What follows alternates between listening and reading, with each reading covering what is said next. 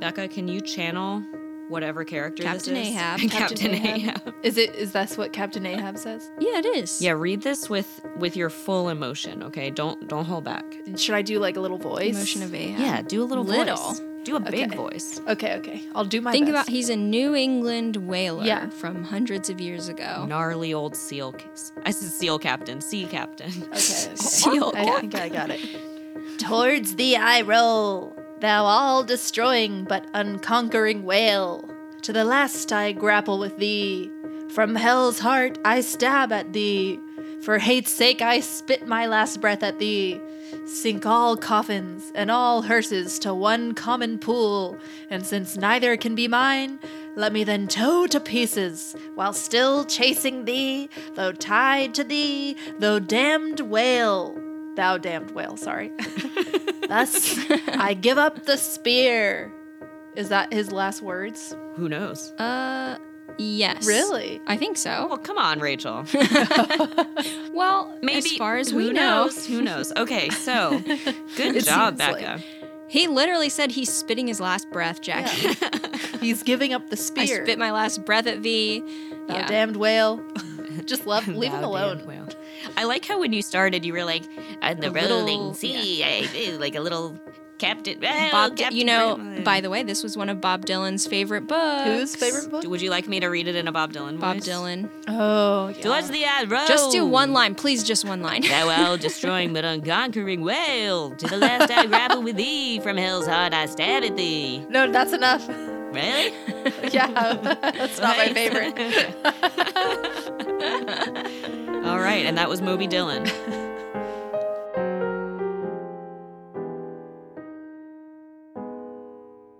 Hi, everyone. My name's Rachel, and I am one of the hosts of the podcast that you're listening to right now, which is called Fire the Canon. This is a podcast where we primarily read the books in the Western canon and tell you if we think they belong or not. I think if they belong or not. We have a great time doing it. Doing it. My hype man is, Jackie! yes, one of the Beastie now. Boys, Free Range. I'm also her echo. And she's one of the hosts. And then we also have with us, Becca, I'm back, baby. She's back. yes, another semi-host. And we're going to start this episode by talking about Luigi. I think his name is Luigi Mario, right? Because they're the Mario brothers. So he's Mario and Luigi Mario? They've got to be, right? Because we're not What? called the Rachel sisters. We're the best But sisters. That can't The be Mario right. Brothers. Is that what they're called? Yeah, that can't be right. Yeah, they're called the Mario brothers. So yes, that's right. So they have to be Mario, and Luigi Mario. So nice they named him twice. No, I reject that. I reject that hard. Are you and your sisters called the Jacqueline sisters? Yeah. I And I'm don't think Jacqueline. so. Okay. No, what we're doing on this episode is we're going to finally finish Moby Dick. Oh my Yeah. God, I'm so ready to finish this book.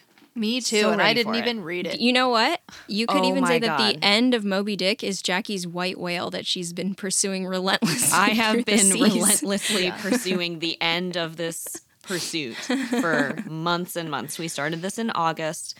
It is now January of the next freaking year, and we're finally going to be Jackie, done. There's no January of the same freaking year. Like Who knows? This could warp time. So I'm gonna let the Rachel sisters talk sisters. about whatever Rachel they want to sisters. talk about. They're gonna tell you a story about some Luigi and Mario thing, and I'm just gonna sit here and drink my beer because I've been saying I'm not even doing dry January, but what I am doing instead is I will have a wet drink and January. tell everyone how I was almost going to do dry January, but now I'm drinking instead. And that's what this book makes me want to do. So Jackie Wow, thought okay. about getting on the wagon and then stepped right off. No, I thought about getting off the wagon, but I stayed on it. No. When you're 'Cause on the wagon, is you're where you don't Wait, drink. no, off is... the wagon is sobriety. Oh, okay. They don't keep alcohol in the wagon. Yeah, then I never was on the wagon. Yeah, you thought about getting on, and then you were like, no. Since I was a wee babe. You let it roll on by. I said, see ya to that wagon. You gave it a salute and let it go on its merry way. Okay, so let's set the groundwork. Becca, her boyfriend's name is Darius, and that's enough for now as far as Hilarious groundwork. Darius. Yes, well, he might like that. He doesn't like that. Well, the rhymes. We always rhyme with his We name. always rhyme things with his name, and he gets sick of it. Like, we say, oh, you're going to go upstairs? Something like that. And he doesn't like it. Oh, nefarious Darius. Or I asked if he was embarrassed. Yeah. Yeah, if he's embarrassed. Oh, I didn't think there were so many. I thought hilarious was the only one. No, but there's I've, a lot. I've proved so myself he wrong. gets sick of it. Sitting on a chariot. Yeah. He doesn't like it. How do you Darius? Whatever. But we of can't thing. Like, stop. that's not even a rhyme. It's the same Sitting name. on a chariot. Okay. Yeah. So anyway, I sent Becca earlier today a meme because they have this video game called Luigi's Mansion where Mario's brother, Luigi Mario, goes in a haunted mansion and they like it. So anyway, I sent her a little meme and it says, despite containing both a Princess Peach and a Princess Daisy piece, the licensed Super Mario chess set does not designate either of them as a queen, making them both bishops. Instead, Luigi is chosen to be the queen piece. Yeah. And someone responded to that meme and said, this reminds me of the little kids I used to nanny. The eldest, 8 at the time, taught me how to play chess with this chess set. Aw. I remember him going over the pieces and stated that Luigi was the queen, and he, no joke, said, because he's the nicest, and you have to protect someone like that. And that has always stuck in my head whenever I see Luigi now. So anyway, I sent that to Becca today, and she said, you have to send that to Darius. He loves Luigi. So I thought, oh, that'll be nice. I'll send it to Darius. So I sent it to him, and he said, big sigh. That was his response. What? And I said, Becca said that you would Does love he hate that. protecting the nice? Well, he said, ha ha, and sent the laughing, crying emoji and said, she lied to you. I feel like Luigi never gets enough respect. I feel like that's a lot of respect. Well, Yeah, I that's said, obvious no. respect. I said, did you read the comment on the bottom? Because, it's one of those, when you send a tall image, part of it might get cut off. But like the first line of the bottom comment is still visible. It's 2024. You'd think we would have figured that out as a species by now, but we Like haven't. clicking to open or... Just show the picture in the screen where I sent it. People aren't going to click, okay? Well, I don't know. Hot tip from Jack. The first line of the comment was visible, but he also didn't respond when I said, no, did you read the response? And he might didn't- never He saw respond. that, but he didn't respond. No, he's really bad at I'm his sure messages. it's probably because he doesn't like you very much. Yeah, whatever. I don't care. So I don't know if he... You don't carious?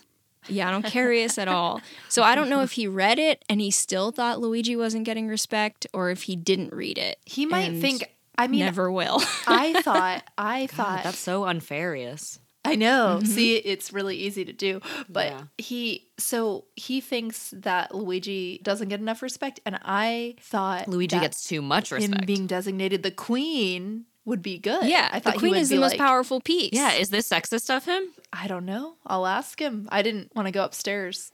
Well, here's the other thing. I see why Luigi would be the queen because the queen is like the tallest piece also, and Luigi's the tallest of the two. That's a Mario terrible brothers. reason to make Luigi the queen, though. Well, he's also the nicest.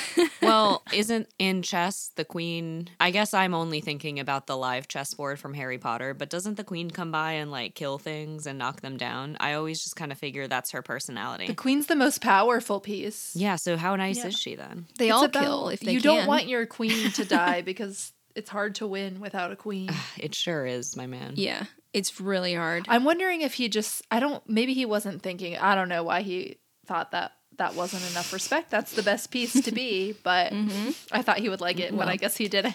Oh, well, He you were didn't. wrong, like he said. Well, do you want to hear a story or 2 or 3 about some shenanigans that I pulled when I was visiting It's a lot of North stories. Carolina? Oh, I forget that you don't live over here. You went to a young children's New Year's Eve party, too, basically. Why did you do I that? did. Okay, here, I did That's some weird. I messed some things up, but do you want to start in order of the thing that you really wanted us to tell Becca that I messed up? Like for months Oh, now? my gosh. Ugh. So we don't forget. Yes. You're right. We've got, Why don't we've got okay, to do this. Rachel, how about you start the story and I will then come in with the twist, if you will. Yeah. Okay. So, as people know, I got married in October. Of the previous year. Yeah. Not October of this year yet. In the past, I got married in the October that already happened.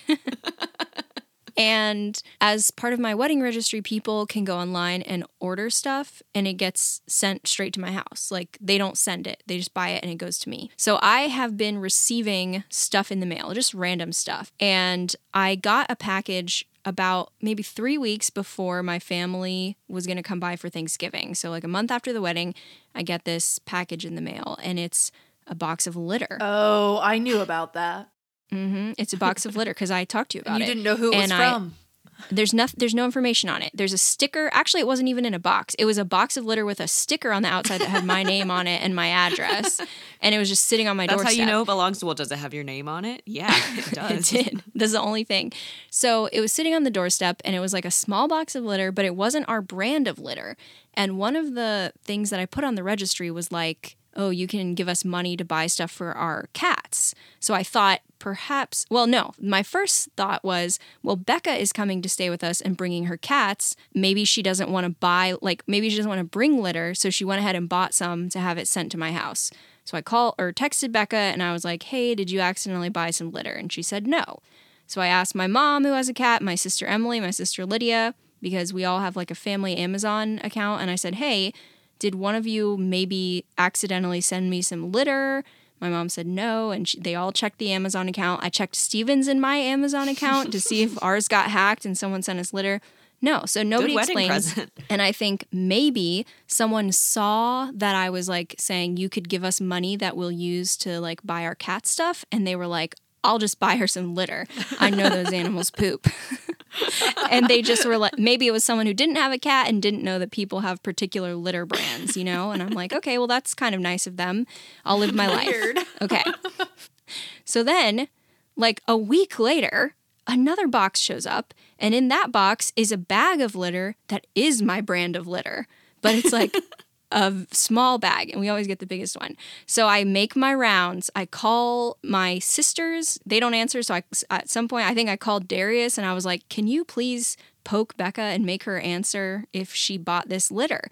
I ask everyone. My mom's freaking out. She thinks you were just confused? You really wanted to know? I had to know the answer to the mystery, but also my mom was freaking out because she thought our Amazons had been hacked or whatever. And I said that, well, I told Steven about it, and he's like, oh, well, maybe we just maybe there's a glitch and we've started getting unlimited free litter. Who cares?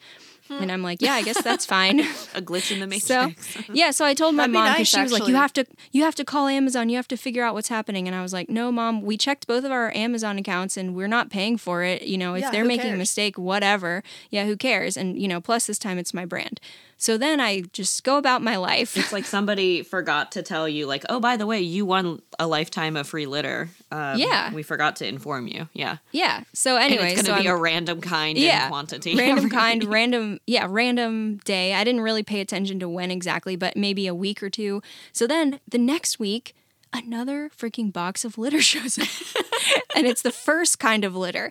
And I tell my family, I'm like, well, the litter's back. It's, you know, it's the other kind, but whatever. Guess this is our life now.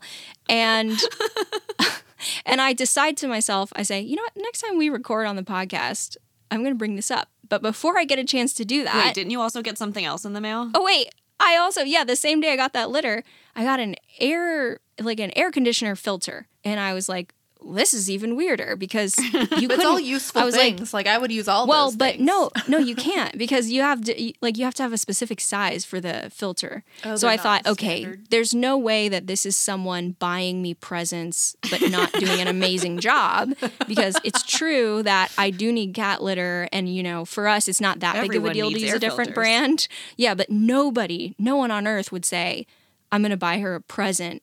It's going to be a random air filter.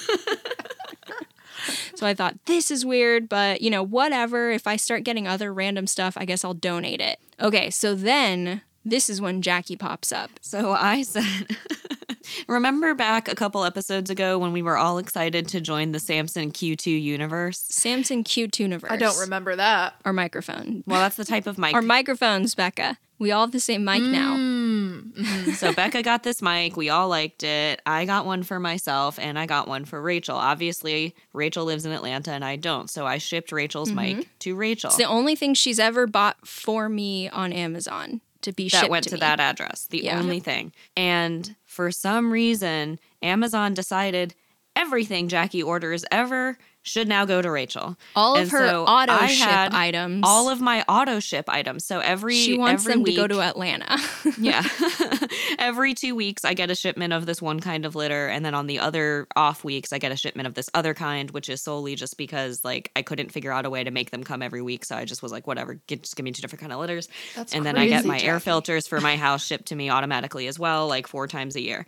And Good for you, actually. I bought things from Amazon after this that came to me, no problem. Oh. But for some reason, my auto ship switched to Rachel and never switched back. Even when I bought things for myself, it never switched back to me. Just that one time, it was like, nope, everything's going to Rachel.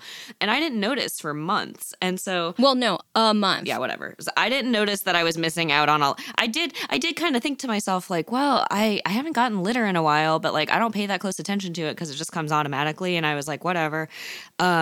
I didn't notice that I never got the air filter because who's paying attention to that? So I was returning something and I printed out the return label and I noticed the return label had Rachel's address on it. And I was like, hey, just so you know, I'm returning something. And if for whatever reason it gets lost in the mail, it's going to get returned to you because for some reason your address is on the return label. And she was like, oh my God, Jackie, are you fucking kidding me? And I was like, what? Nothing has happened yet. And she was like, you're the one who's been sending me all this litter. And I was like, I what? I didn't even know.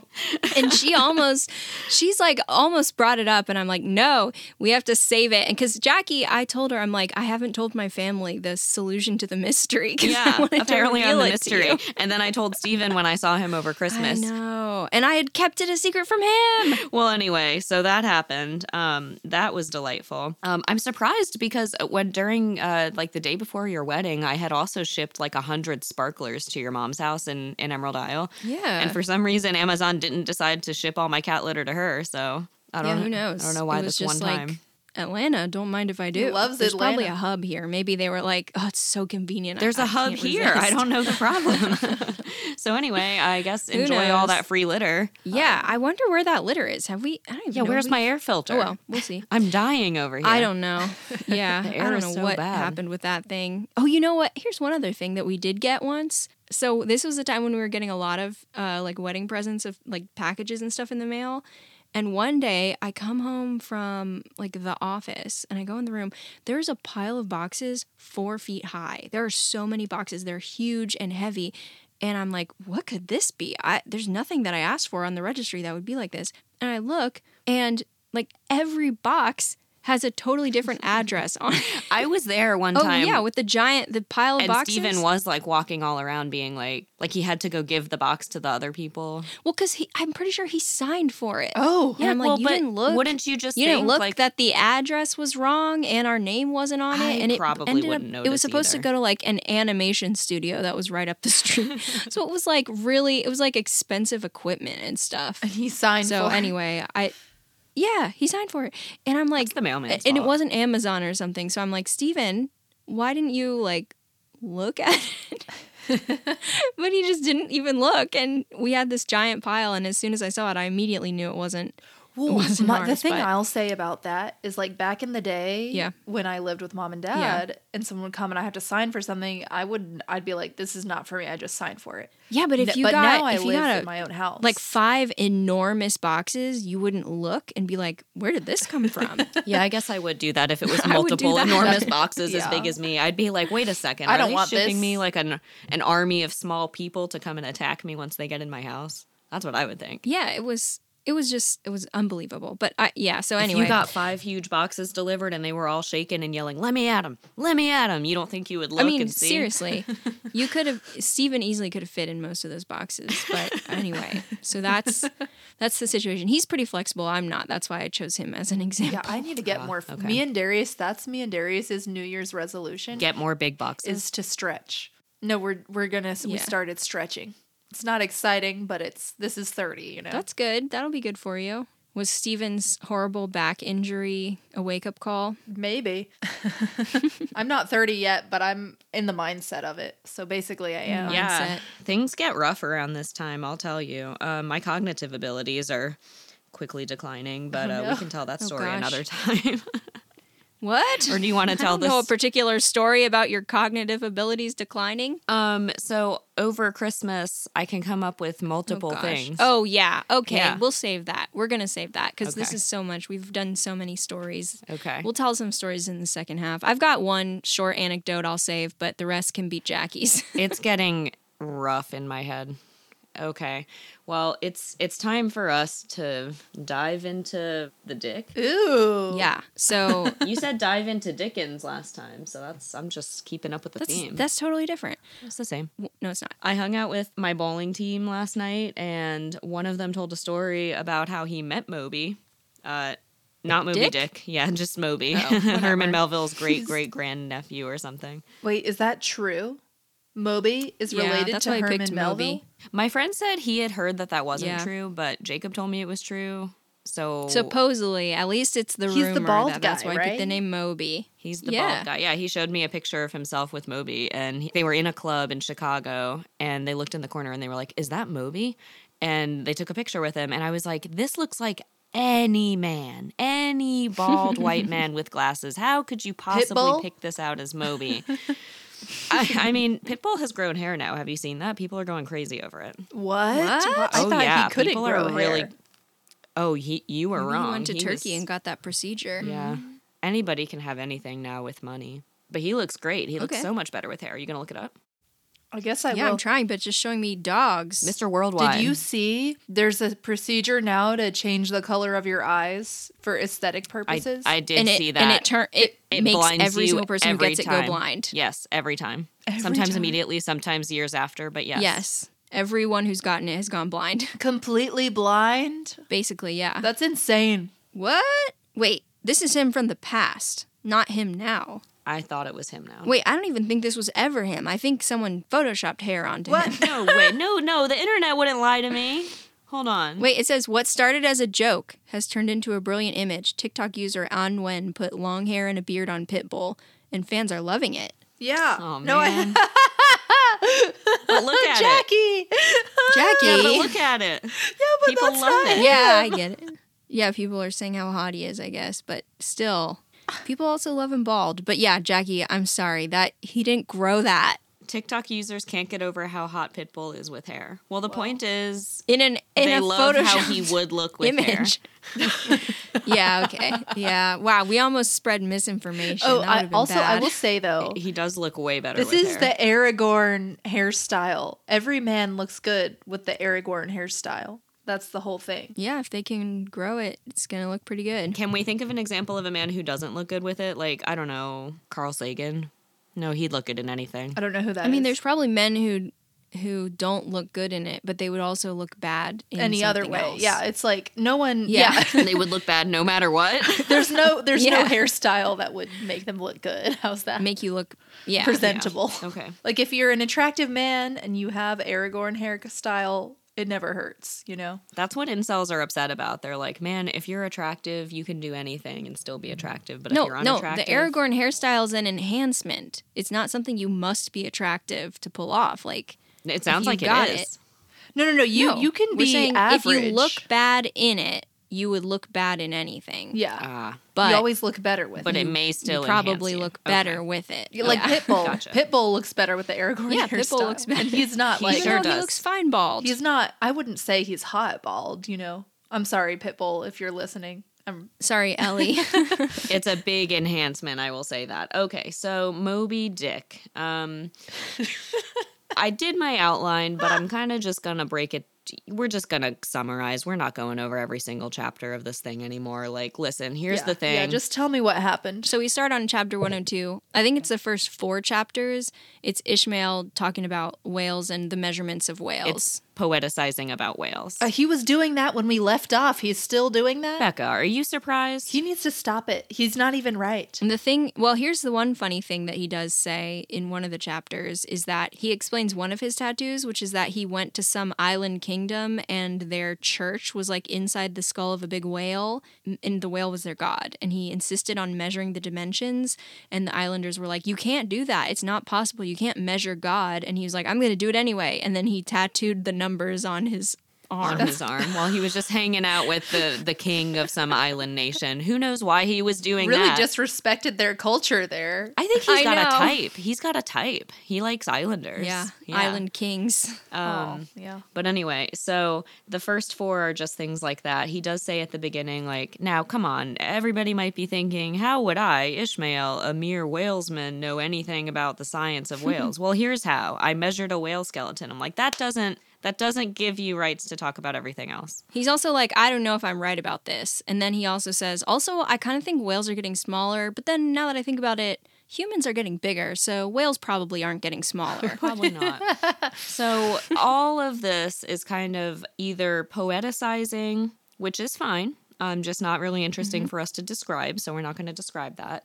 But a lot of it is basically Ahab getting progressively crazier and crazier and bad omens and things happening and like the ship is falling apart and he won't let anyone fix anything and everyone's terrified of him and everybody's why won't he like let anyone fix anything?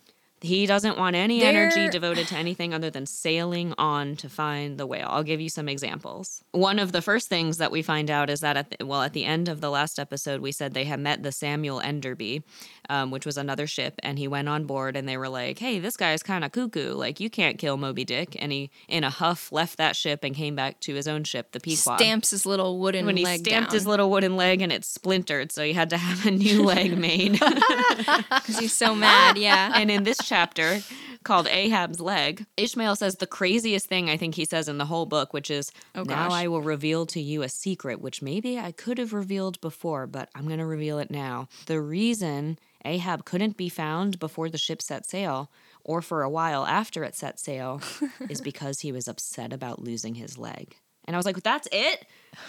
Are you kidding me? That's the secret? He's crazy. He's like, and that's the reason he has to chase Moby Dick. And I was like, yeah, we all got that. Yeah.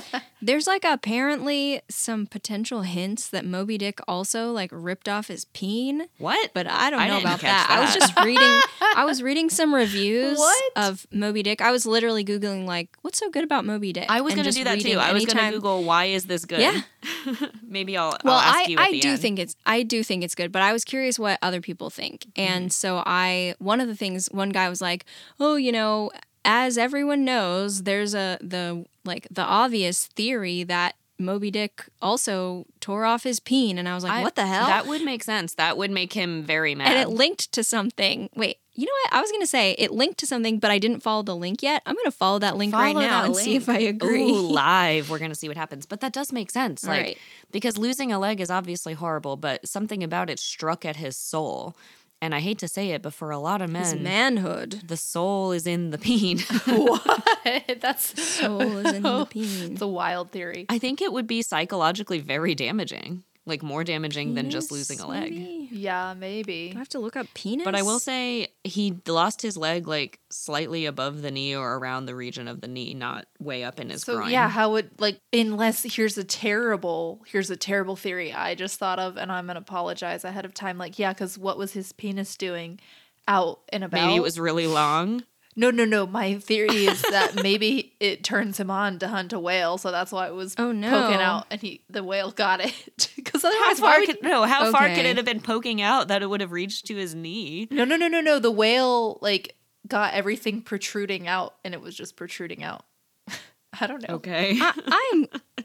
I'm Googling it because this guy's review, we need to get this man on the pod because he says Melville hints that his penis was bitten off. I don't think he does. I just Googled, I wouldn't did be Moby Dick surprised if he did. tear off Ahab's penis, and nobody's talking about it. Okay, we'll look so into it's like it. only this guy. We'll look into it, audience. We're talking about it now. Yeah, we're talking about it. But I We mean, gotta I get this have guy been on the asking pod. myself the whole time, right? Like I said, the last chapter, Samuel Enderby, the captain of that ship, also lost his leg to the same whale, and he's fine. What's the difference? Yeah. I need to see what that man has.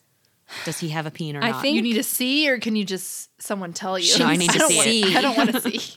I don't want to see it. I just think he's just got problems. Penis problems. Why is his name Moby But Dick? I mean, here's the thing: how could Moby Dick have taken his penis off if he just had a baby daughter? What do you mean? Because Do you know how long those daughters incubate, Rachel?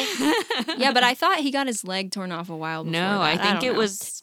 I think it was around the same time or right after. Yeah. So maybe I think that may have been his Peen's last hurrah, was creating that daughter. And maybe now my he's gosh. like, I don't know. Anyway, that's what I saw in my quote unquote research. That's a good fact, and I am willing to believe it. I will look into it more. Jackie's all about that now. I think it makes sense. She's a Ahab no peen truther or whatever it's called. Yeah, a no peen truther. She's team But yeah, no that's peen. apparently the big secret. Team no peen.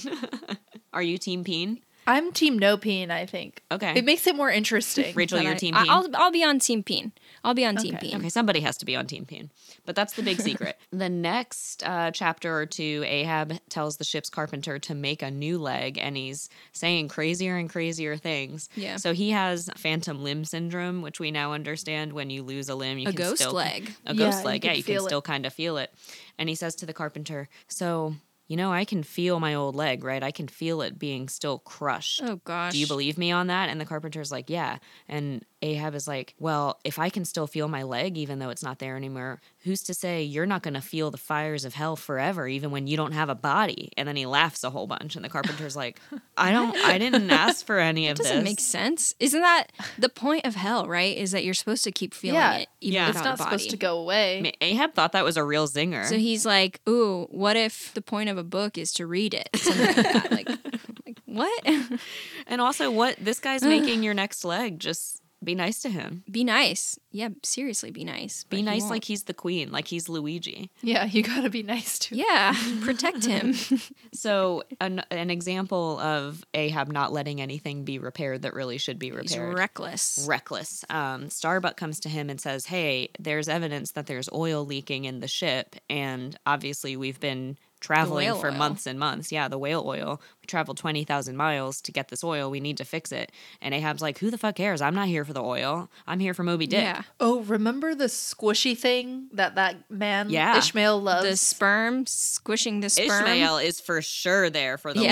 oil. He loves it. He's We like know that. obsessed. Yeah. If he had gone to Ishmael and said, hey, the sperm is leaking, Ishmael would have been like, stop everything. No. Let me get my hands in there. Ben, Yeah, take your shirts off. We need to squeeze it. Take your pants off. We need to squeeze some stuff. Wait, did he tell? He told his comrade when they were squeezing the sperm together to take his shirt off. Is that what he told? No, they were all ready. They already had their clothes off because they were covered in sperm. Yeah, you got to get naked if you're gonna squeeze the sperm back. He's like, and I don't mean this like I'm just saying he's the gayest guy that I've ever heard of. Like, he's maybe that I Yeah. know. He's the Yeah. gayest guy I know for sure.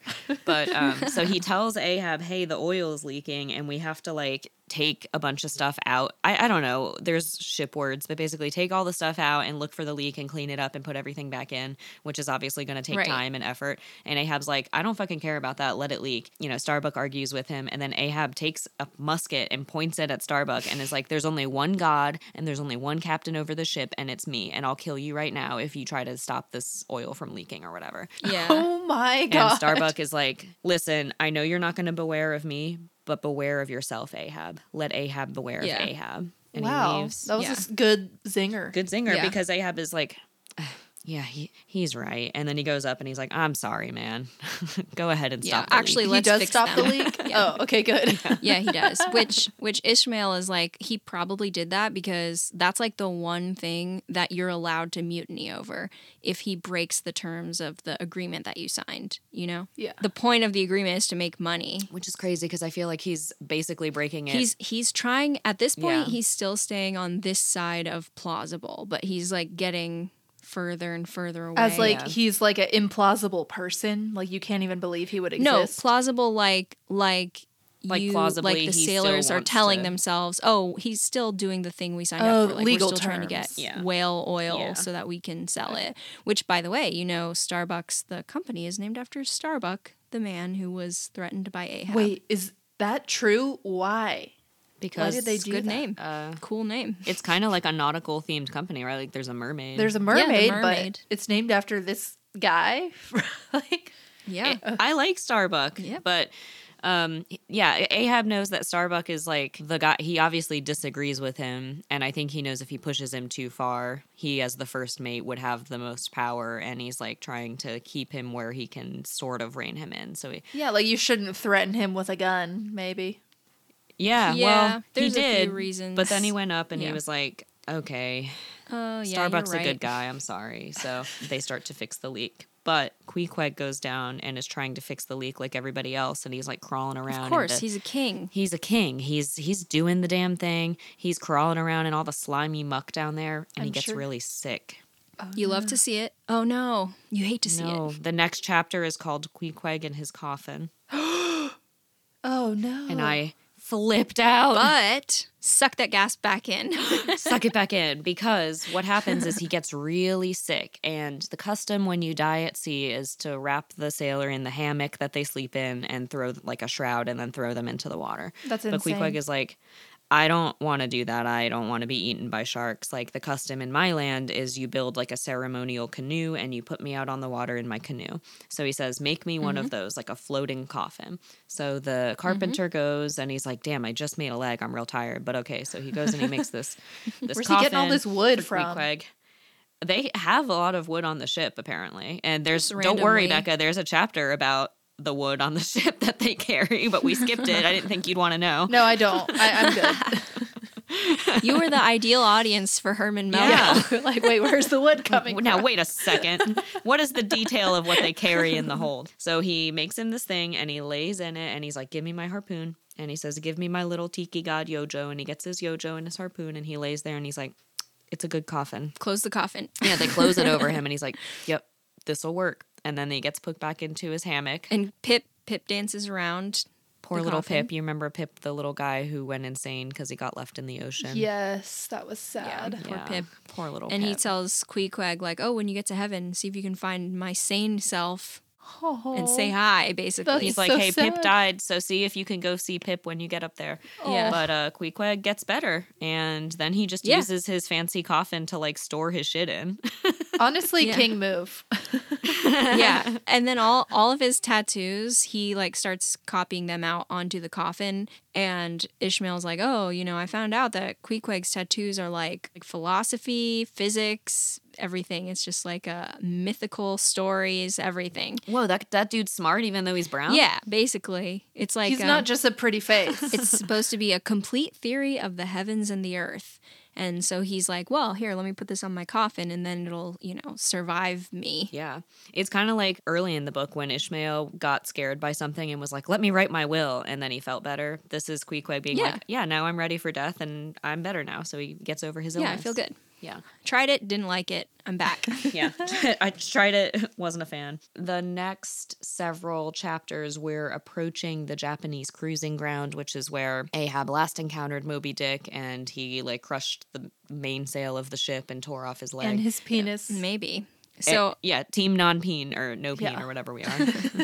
we kind of alternate. There are a few chapters between here and the end where Ishmael's like, this was beautiful. Ahab, he's insane. He could never appreciate this.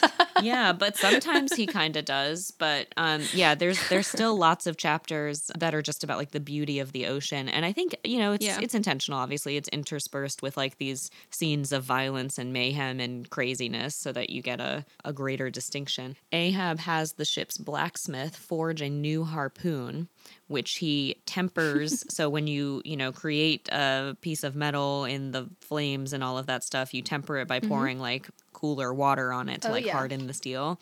But he says, no, I don't want water. I want pagan blood. So he takes Tashtego, Queequeg, and Dagu and says, Himself, give me, right? Or no? I think himself too, and says like, give me some of your blood. And they're all like, okay. Give me your blood. Yeah, give me your blood. So they give me your blood. There's Bob Dylan all over this. He stops the blacksmith from doing it. He's like, get out of here. I'm doing this. Like, I'm the one who can do it. The blacksmith starts making him the harpoon. Then he's like, you stop. I'm going to finish making it. And then he tells the other people, give me your blood. So yeah, and they do. So use he it. bathes this hot iron in the blood of the pagans, and he screams in Latin a phrase that means, I do not baptize thee in the name of the Father, but in the name of the devil. He's a freak. Ahab? That is so freaking scary. Ahab says that. Yeah. I had to I look would it up. be like, it's mutiny time. Melville does not provide a translation. Of the Latin? Yeah, he just gives the Latin. I had to look it up. So you can see how small of a character the blacksmith is, but he actually even gets his own chapter He does, where and it's Ishmael's sad. like, This guy, he destroyed his own life with alcohol, much like Jackie, and he went to sea. As I swallow my... And and he went to sea, and he's like, look, he says basically like, the sea is where men go who like basically want to kill themselves but don't want to actually do it, much like himself. He said so that he about kind of himself. compares himself to that guy. Did he say that you just go to sea when you're getting the morbs? Yeah. He's Too got the melancholy. Yeah. He He did say wants that. to kill himself, so he goes to sea. But then once he's been there for a while, he feels better. It's kind of like Queequeg's coffin. Yeah, I think the ship's blacksmith doesn't have much time to sit and think about his family that died while he neglected them. Yeah. Oh, So- so his fault. Okay. Yeah. Don't feel bad for him then. Yeah. Becca, So- you can still feel bad. Sorry. Yeah. You can't just kill your Sorry. family through neglect. He didn't kill his family. Neglect. Third-degree murder, Jackie. Neglected them to death. His wife died for some reason. I don't think he was responsible for like spoon feeding his wife. I think she just died. Maybe he spent all their money on alcohol, much like you. Wow. I'm just kidding. I'm glad you're a dentist and not a psychologist. You're cold. Because in Becca's realm, it basically is your fault if your teeth are bad. She's just like, yeah, I don't feel bad for you. I do sometimes feel bad. It depends why their teeth are bad. Sometimes it's not really their fault. Yeah. And also, some people are just really prone to cavities. Probably something to do with the bacteria in their mouth or whatever. But, like, remember our sister Emily? They called her the cavity queen. And we all brushed our teeth the same. Oh but my she would just, God. every time she went, had dozens of cavities. There's so many queens in this episode. Yeah. Oh, yeah. Luigi, Queequeg, Emily. Queen Emily, the cavity queen. So at this point, the Pequod meets another ship called the Bachelor, and this ship is full of oil. It has met with tremendous success. But there's only one guy on board, and there's like 26 women wearing gorgeous gowns. Ooh, What? love that for oh, them. I missed that part. I didn't know there The was only one Bachelor. guy. What? But No. where's all the sailors? It's a joke, Oh. Jackie. Oh, I didn't know it was a joke. The ship's called the Bachelor. Hello. Oh, okay. I Well, get it. 26 There's women, no that's ship too with, many. with 20 women with gorgeous gowns and one man. I don't know, man. I thought maybe... I was like thinking that sounded nice. Jackie, you could not have missed that. I don't know. It's a long book. Like... She was like, I No. missed that. It is a party ship though, and they're happy because they have like a full hold. Yeah, there are a bunch of beautiful women on it because they were like, hey, we're going home. We're going to be rich. You want to join us? And they were like, yeah. So it's a bunch of like beautiful island women. But it's not just one guy. They still have all the sailors. Those women, they made a huge mistake. Can you imagine if you live on an island and some guy shows up and he's like, hey, you want to come home and be rich? And you say yes, and you go back and you're going to Nantucket? Yeah. I'd kill him. I mean, these days you'd Yeah, love to live in seriously. Nantucket, but back then it probably wasn't. Not compared to a beautiful Oh, island. no. No, compared to where most people live now, sure, but not compared to a beautiful island paradise. A beautiful island where being rich means you have the money to buy all the candles you need to keep warm when it's dark and cold, when you already had that for free. It's not cold in It doesn't paradise. get cold on a Jackie. beautiful island. Yeah, It doesn't get That's cold. what I'm saying. You wouldn't need all that money on your beautiful island. Oh yeah. I know they don't get it. They You don't should've get stayed. it. So anyway, but there's oil everywhere. Like the people have like dumped out their own, personal belongings just to fit more oil in. They're going to be mega rich. The captain says, "Hey, They Ahab, say, "Come party with us." come party with us. We're going home." And he's like, "Have you seen the whale?" And the other captain's like, "I don't believe in that thing." And Ahab is like, "Get the fuck out of here, then." It's like F you. Yeah. We're not partying with you guys. Ahab says, "Have you lost any men?" And the captain says, not really, not any important ones, just some islanders. Oh. They're rude. Racist or nautical?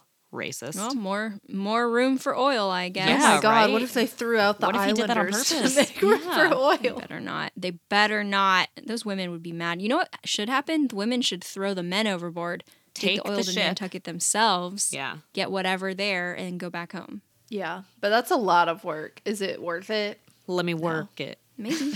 Put my thing down. Flip It's it, and better than having to reverse live in Nantucket for the No, rest I of would your just life. stay put. I wouldn't get on that boat Oh. with all those greasy Yeah. guys. it. Yeah, so now the Pequod, it kills 4 whales, and Ahab thinks about death and how that's so beautiful or something. And then while they're on the overnight watch, because they have to lash the whales to the ship, and then the sharks come, and they're like watching and blah, blah, blah. Ahab shows up, and he comes to Fadala. You remember Fadala? He's one Our of the... great-great-great-grandfather. Yeah, one of the Filipino dudes. The secret Filipino. Oh, yes. Yeah, the secret Filipino. Yeah, like the leader of the secretist of the secret The most Filipinos. secret of all. The most Yeah. secret and most Filipino of the secret Filipinos. Wow. And he goes to Fadala and he's like, I had that dream again. And Fadala's like, you mean the one about the hearses? Look, I told you not to worry about that dream anymore. 2 hearses have to be available to take you away if you die. One is invisible, and one, the wood can only be made of American wood, and there's none of that here, so therefore you can't die on this voyage. And one cannot be made by mortal hands. Yeah, that's the invisible hearses one. that he has to see. That's convenient. And then, so Ahab's like, hey, that's nice. So is Fadala the one telling him he won't die? I thought Ahab was the one who was like, sweet. No, Fadala is saying you won't die, and he also says, and hey, think about it this way, maybe nothing can kill you except hemp, like the hangman's noose. And Ahab is like, oh, sweet, I'm immortal. Oh now." my God. Fadala says, I have to die before you're able to die, and you can only be killed by hemp. And so Ahab's like, this is fantastic. Nothing can kill me because I'm going to be hanged. It's like Rachel and me. We both swore to outlive the other one, so we're never going to so die. we have to. Yeah, there you go. But and even in this chapter, I believe Ishmael is like, I don't know why he said that, because all the ropes on the boat are made out of hemp and people are frequently killed in rope accidents. Yeah, there's a little foreshadowing for you. He's gonna die in a rope accident. Yeah, basically. But it's just crazy to be like, Nothing can kill you except all the stuff oh, around only you. a rope can kill me? I'm safe on this boat, and the boat, everything on the boat is either hemp or wood. I'm safe. Yeah, if he had said, like, nothing can kill you but hot Tahitian ladies, he'd be like, well, thank God I didn't get on top of the Bachelor then. Yeah, phew. Yeah. I don't know why I said on top of, on board of, maybe. Thank God I didn't get mount on the top of that Bachelor. boat. No hot Tahitian ladies here. So anyway, now things start kind of mechanically going wrong. So Ahab has a navigation tool called a quadrant. I looked it up. It's kind of like a protractor like you use in math class. Like you see Yeah. people like quadranting around on their little naval maps. It tells you the latitude of the ship. Yeah, and he gets all poetic and he's like, why is it that you can tell me where I am, but not where Moby Dick is? And then he throws it on the ground and tramples it and breaks it. Piece of shit can't even tell me where Moby Dick is. He just wants a GPS tracking device. He was before his time. Yeah, I could have given him one of those. Yeah. You don't have that yet, Ahab. All you had was that, but whatever. After Ahab does this and he's like, we're turning around, Starbuck is like, oh gosh, this is going to be bad for us. And Stubb is like, no, I like it. Yeah, It's Stubb is cool. always like, let's get crazier. I love this. Yeah, he's living for the moment. Yeah, he always is. Stubb and Starbuck are kind of opposite. And then Flask, why do you even have Flask? You never hear anything about him. He's a man of few Every words. time I hear about him, I'm like, what's his thing again? Because I always forget what his thing is. He's little. He's Yeah. just tiny. He's little Flask. I would think Stubb would be tiny. Well, it's Stubb with two B's. Becca also has always thought that Stubb is missing a leg, but as we keep reminding her, he is not. He should be with that name. He should be. Well, the candles. This is a pretty cool chapter, I will say. A huge storm strikes the Pequod. The sail Spooky gets again. torn. Oh, it gets spooky. The candles refers to like the 3 main masts of the ship. They all get struck by lightning and catch on fire, like a big fire. Ooh. And There's like there's white flames that appear on the top, and everyone's like, "Oh, they look like Yeah. they look like candles, Yeah. like spermaceti candles." Ooh. And Starbuck had been like, oh my God, we're lightning. Like, we have to lower the rods. Where are the lightning rods? And Ahab is like, don't touch those fucking Yeah. rods. If we catch on fire, it'll be the fire by which we find the white whale. And everybody's like, why? How would catching on fire in any way benefit your search for the whale? But he refuses. But he says it's a good omen and He a says sign it's a that good he's omen. so powerful, Yeah. and that he's gonna succeed in his quest. Well, because fire can't kill him. yeah, Only hemp, a I guess. rope, and Yeah. thankfully there's nothing there that fits that description. And then Starbuck, of course, is like, no, this is a bad sign. This is God telling you to stop doing it. You're probably wondering how I got in this situation. His whaling boat is struck by lightning and the blood-forged harpoon catches on fire and everybody runs to like get shit under control, but Ahab brandishes this on-fire demon blood harpoon at them and is like, don't you do anything, and they all just run from him in terror. So everything is going crazy, but it's a cool chapter. It's like the lightning flashes and you can see like Queequeg's tattoos are like writhing in the flames, and I'm like, sure Ishmael's watching that. I'm sure that's what he is watching at this moment. yeah, he's like, ooh, can I see those tattoos dance some more? Yeah. Ahab, for some reason, Starbuck, of course, is like, dude, your harpoon is on fire. I told you, this is God telling you I not told to. you. And Ahab is like, no. listen, my harpoon being on fire means that we're all bound together in this amazing quest and you have nothing to fear. And then he's like, I'm going to blow out the last fear everyone has, and then like blows out his harpoon.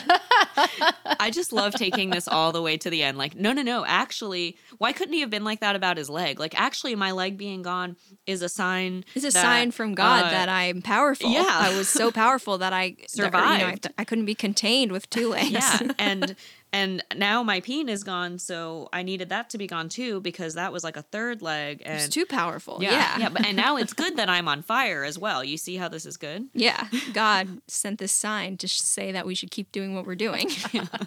There's 3 more chapters about like the rest of the night where they're just like, hey, can we do something to fix this boat? And Ahab's like, no. Yeah. Yeah, because like the sails are whipping around and Starbuck is like, can we please like take them down? And he's like, nah. Do you think I'm an idiot? Yeah, because he's like, I don't want to lose any speed. Like, we got to get there. Get where? He doesn't even know where the whale is. Get to Japan. He's a real weeb. Wherever Moby Dick is. This is kind of like the time that let me just tell you. Mm-hmm. I know his feeling because much like how he seems to be flying blind, but he's headed straight for Moby Dick. When Jordan, my friend Jordan, and I went to Japan, we entered like a 5-story tall Uniqlo building in Japan. I obviously couldn't read any of the signs, and I made a beeline up onto some other floors. Jordan was just following me. No idea what I was doing. I went straight to the Moomin item display that I didn't even know existed. Oh, you didn't even know it existed. Wow. No.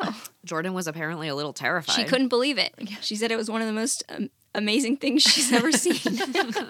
Yeah, so you understand Ahab Perfectly. The white Moomin. So in this perfectly. That's really all it is. Like, no, it's a good thing I'm on fire because this fire will lead me to the Moomins upstairs. And Jordan's like, wow, that's amazing. I love that. She's Stub. Stub. Yeah. Yeah, she was Stub.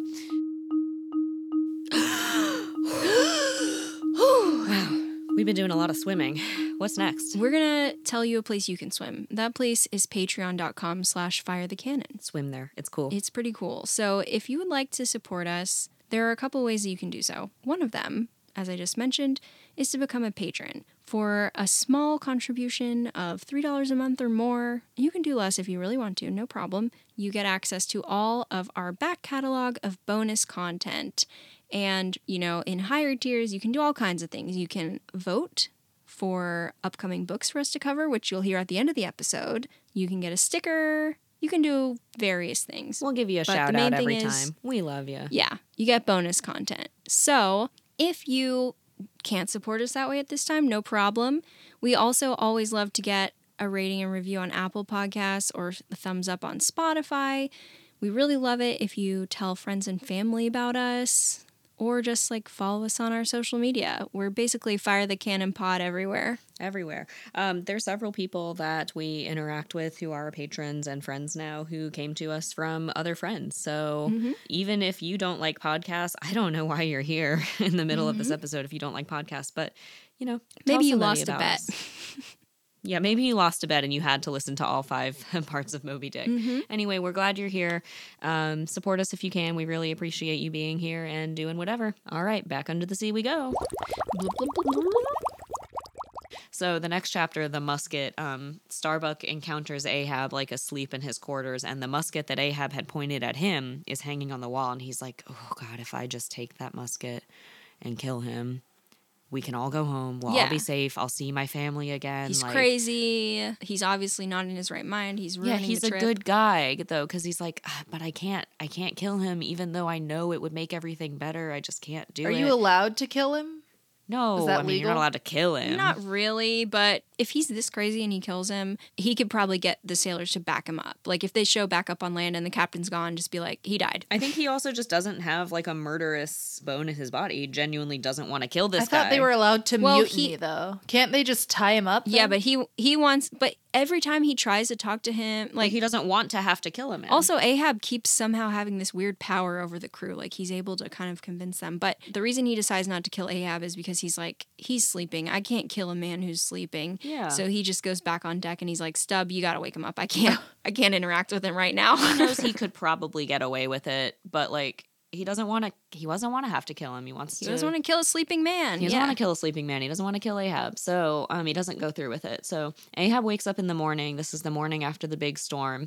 And he realizes that the rising sun is behind them, which means they're sailing due west. And he's like, what the fuck? We're supposed to be going to Japan. Where are we going? And he asks the guy steering the ship, which way are we going? And the guy's like, east. And he's like, you're a liar. And he punches him. But then he looks at the compasses and realizes the compass is saying that they're going east. And he's like, oh, my mistake. This has happened before. The lightning messed up the compasses. He never apologized for punching the guy. Oh. Yeah. Just punches him out. And then he also calls himself basically like the Lord of the Compass. And he makes his own needle. And he's like, we're going to sail according to this now. Who, Ahab? Yeah. Yeah, he takes a needle, like one of the little needles that they use for mending the sails, and somehow makes a compass out of it. And you guys, I went full hyper focus on this. I was like, but how did he make a needle? Like, how do you make a needle? So I was looking it up because I was like, is this realistic? Like, does Melville know anything about how to actually make a compass? You have to magnetize the needle by like rubbing it on some other metal back and forth. Wait, did you not make a compass when you were little? No, I never did. We did this in school, like as a science project. But my question is, so that's what you have to do to all the other ones like me who didn't have a good education. What you have to do is you have to like magnetize the needle by rubbing it on something, and eventually like the eye of the needle will point north because it's reacting to the Earth's magnetic core, and north is, always in the same direction. But how can you magnetize that needle on a ship where all of the metal has been like fucked up by lightning? Like you can't. It's a problem. He's gone crazy. Yeah. So anyway, I don't think Melville was right about this. I don't think that would have worked. But anyway. Well, I don't think that compass was supposed to be pointing in the right way. I think it was supposed to be. No, he says it is. This is the Ahab compass. No, he's like, look, the sun's behind us and now it's pointing east and we're going east. Well, maybe, okay, here's my suggestion for how Melville could be right. It's possible that if it's already magnetized, the lightning ruins the magnetization, but if it hasn't been magnetized yet, it's fine. So then if you magnetize it afterwards. Maybe he just could have remagnetized it and he didn't think of that. Yeah.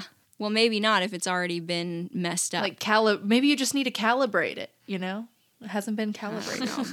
Well, he needs a damn GPS. Like we've established this. But everyone's pretty upset because they were like, "Oh man, we were kind of hoping we could just keep going west, but nope. Now they have to turn around." There's another thing where like there's a log that they're trying to hoist. It tells you how fast you're going, and an old guy is like, "Ahab, that line's not gonna hold." Yeah, if the log swings back and forth at a certain rate or whatever. But he's like, "Yeah, that's not gonna hold. Like, don't make us hoist it. The line's rotten." And he's like, "It's gonna be fine." And then it breaks and the log falls down. But what happens in this chapter that's important is that Ahab realizes that Pip is his favorite because he's like, we're both insane. You can be my little buddy. I love this guy. Yeah. So he's like, give me your black hand, Pip. I'll hold your little black hand. And oh my God.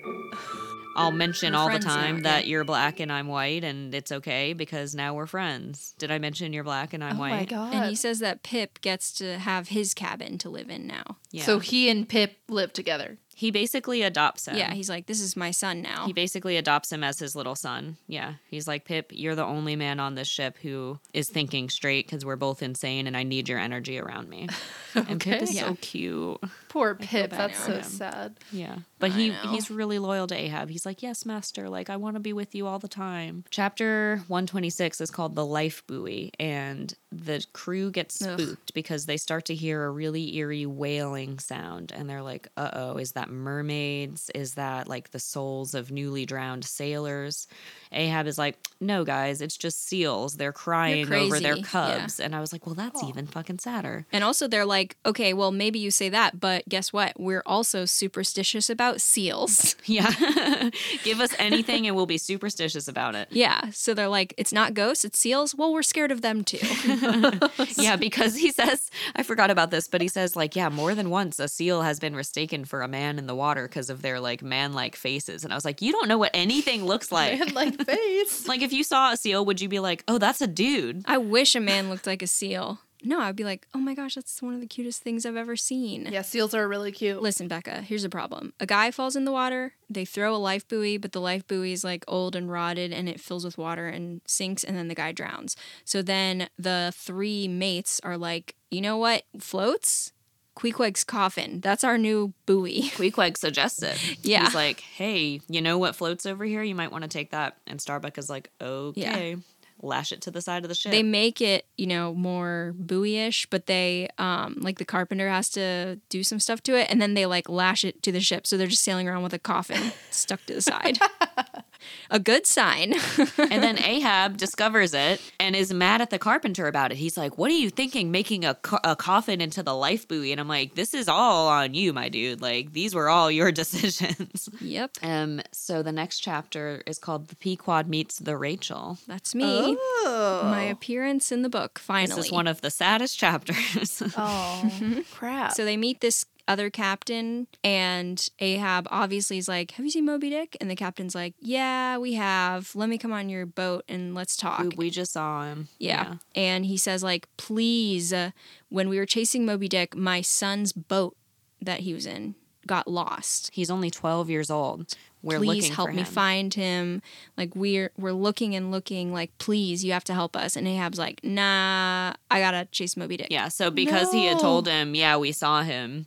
I feel like if he Yeah. had said, no, we haven't seen him, maybe Ahab would have I don't agreed. think so. I No, don't he think wouldn't. so. He'd be like, I gotta find I him. feel like that increases the dramatic irony, though. I don't know, but the captain, he's so desperate. He's like, I will charter your boat. Like, I'll pay you very handsomely for Yeah. like just 48 hours. Just please come sail Please next to help us so we us. can all look. And Ahab's like, no, get off my boat. Nah. Like, I hope you find your kid, but no. So he gets off the boat gotta and get goes this away. whale. Yeah. And Oh, yeah. So now Ahab's getting crazier and crazier Very because sad. he's like, Moby Dick's here. Like, I need to be the one to find Moby Dick. And Pip is like kind of following him around and being nice to him. And they're having these like weird philosophical conversations. And finally, Ahab tells Pip, like, you got to stay in the cabin because, like, I like you too much. And if we hang out, you're going to distract me from revenge. He basically says, like, you're starting to make me sane again. And I can't have Yeah. that. I need to keep my insanity. Yeah, like I'm caring about you and I don't want to because then I'll stop being obsessed about the whale. I feel like I've seen this trope before. Yeah, so Pip's like, oh, okay, bye. And he has to go back Poor into Pip. the cabin. Yeah. Like in every Hallmark movie where the businesswoman is like, I can't have my heart's walls fall down now. I'm just about to By close this- the deal. Yeah, exactly. Yeah. Yeah. But in this case, he does keep the heart's walls He up. does. So, There's another bad omen where everybody's or a walking good around. omen.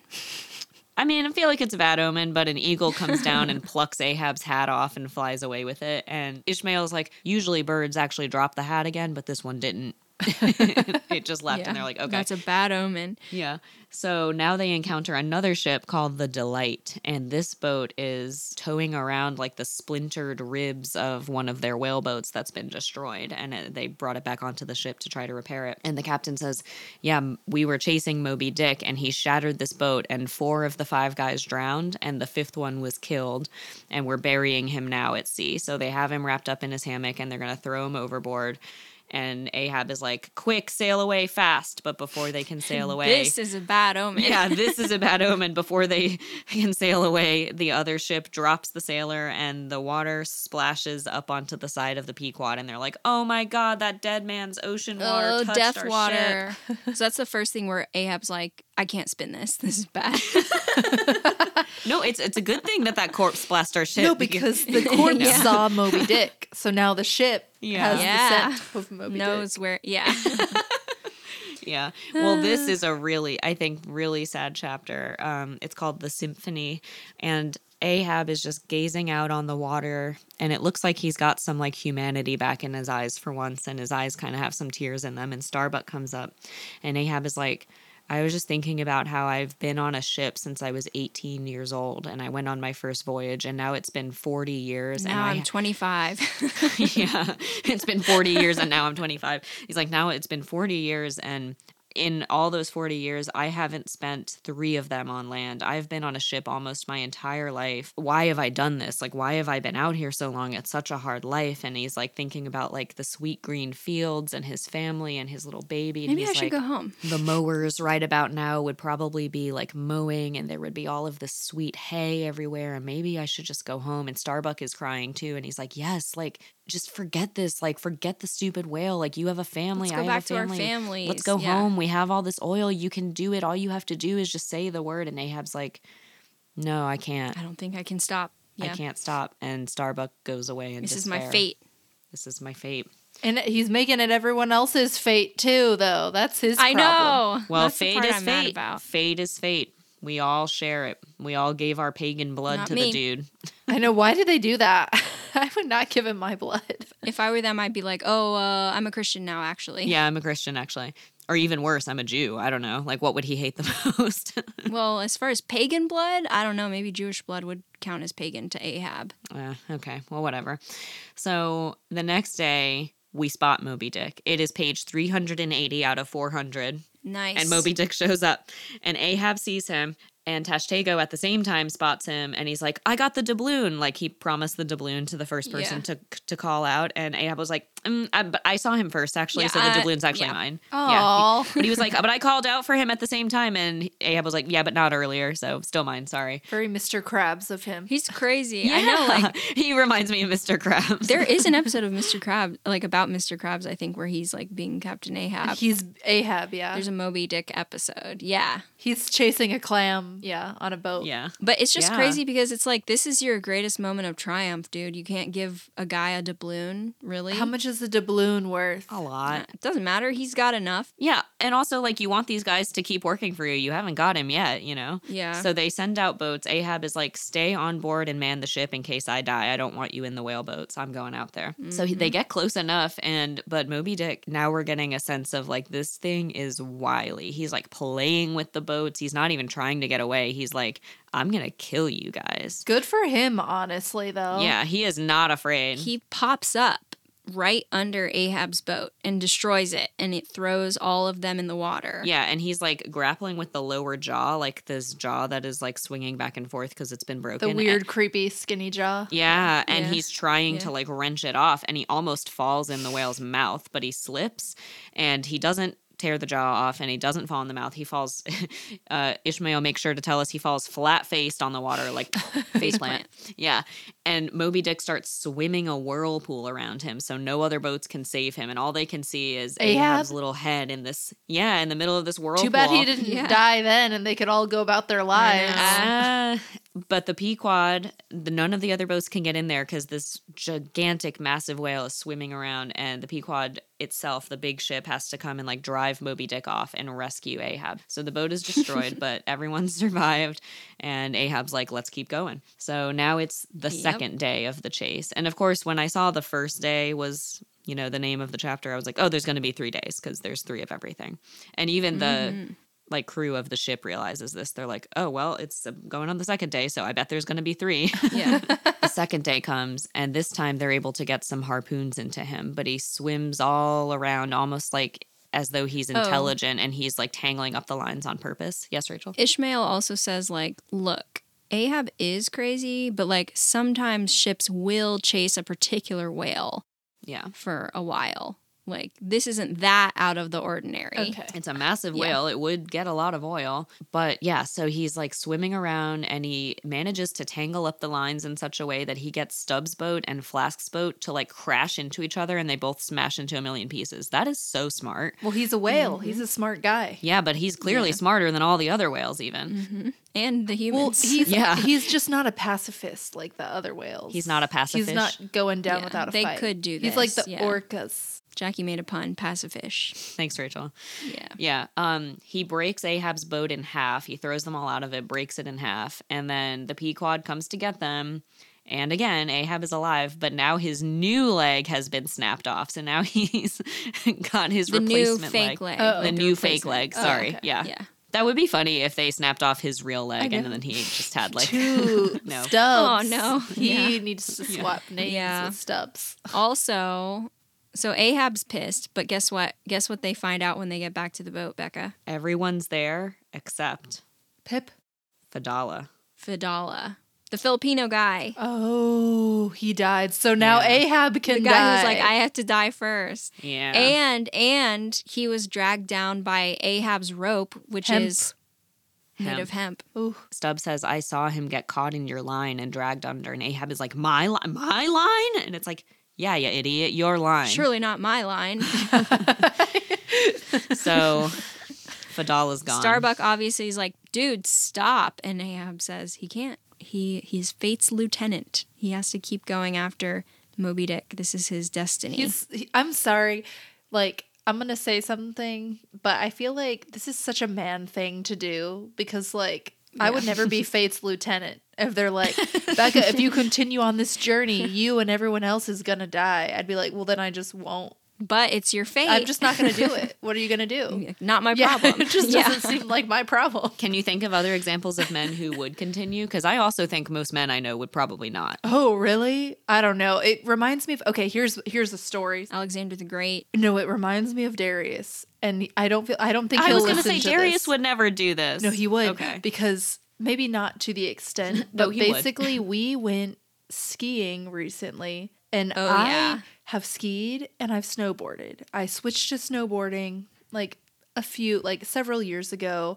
So I know how it is. If you've never done it before, you have one day, you have more fun skiing on the first day. Because like the learning curve for snowboarding is like really, really steep. Like you're not going to have fun the first day. Basically, like, it's really easy to start skiing, but it takes a ton of work to get really, really good at skiing. But with snowboarding, it's hard to get started. But once you get started, it's not that much work to get pretty good. And also, Darius isn't even blonde, so of course he's not going to have the most fun. Yeah, exactly. It doesn't, the odds are against him. But basically, you have one day, there's a cheat code with skiing where you just make the pizza slice and it slows you down and you can go down. You can at least go down the mountain. And you're in control and you can have fun.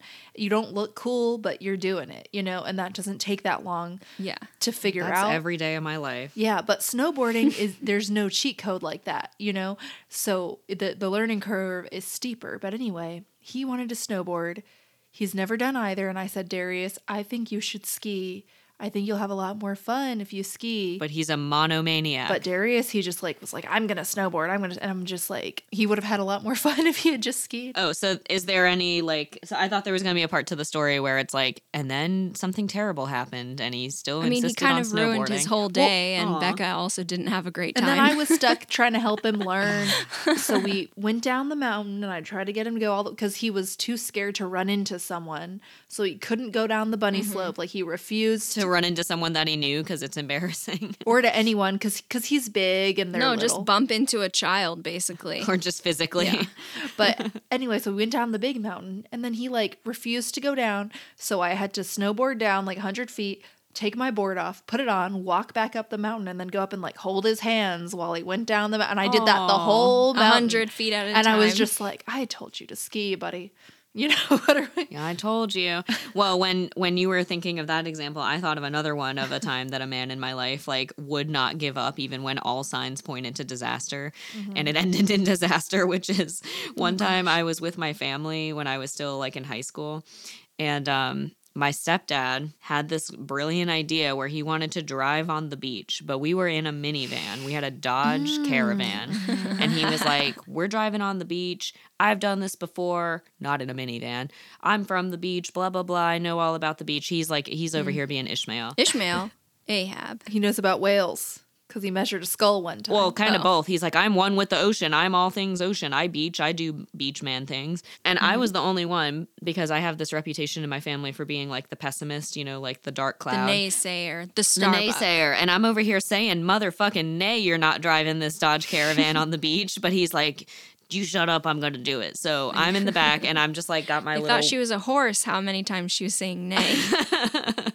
And I'm sure I had my stupid little iPod or whatever it was, 2006 or iPod whatever. Nano. Yeah. And then we go to drive onto the beach and sure enough, instantly we get stuck and he's spinning the wheels and I'm just this is so embarrassing. Nobody ever thought this was a good idea. And now everyone can see this minivan stuck in the dunes. And the tide is approaching. And I was like, we're all going to die. And multiple people in these big trucks with big tires that are actually made for driving on the sand came over and were trying to help and were talking to us. And I was like, don't fucking look at me. I'm in the back with my iPod. I told him not to do this. So they had to tow us out of there. Yeah. But it's he took his whole family. Stuck them in the this sand. vehicle, stuck them in the sand, and we that was his fate. And he was told over and over again not to do it. But, Yeah, there are a lot of Ahabs among He was us. Fate's lieutenant. Yeah, he's Fate's lieutenant. And it's bitch. People who know tell you not to. Multiple people who know. But for reasons you can't even explain, your heart is set on this. And that's all that matters. And he sure couldn't explain. Yeah. Nope. Nope. So that is all to say that, unfortunately, we're on the last chapter of the book, the third day of the chase. Oh, wait. Yes. The carpenter makes him his final leg out of the broken bits of the harpoon boat. Does he still have his blood harpoon? He's still got his original leg. He still has his blood harpoon. Yeah. We don't know where his peen is. It's unclear. It's better for the story. The chase enters its third day. And this time, and Ahab has been like timing, well, this is how long it takes a whale to swim, and this is how long they go under, and then they come up. But he finds on the third day that they've overshot him. They were like, well, I forgot to account for the fact that he has they were like, we didn't account for the fact that he has lines in him, so he's slowing down. So we overshot him, so we have to, stall and wait. So they wait, and they see him. Well, also Ahab's like, oh no, like I'm not chasing him anymore. Now he's chasing me. That's a bad sign. Yeah, and it's like, well, he's not chasing you. He's not chasing you. He's swimming in the direction he was always going to swim. Sailed over his head. Yeah. Yeah. Well, he also, I feel like, uses that as an excuse. Like, look, he's coming for me. And Starbuck is like, he's not fucking coming for you. You're still chasing him. Like, he's a whale. Yeah, he's going to the same place, and you just put yourself in his path. And he's like, look, he's chasing me. It's like if your sister is like, again, in the back of the car on a road trip, like she's just doing her thing, and then you go and put your face right where her arm is, and you're like, she hit me. Yeah. Yeah, Becca knows. But so they lower down, and here's another racist or nautical moment.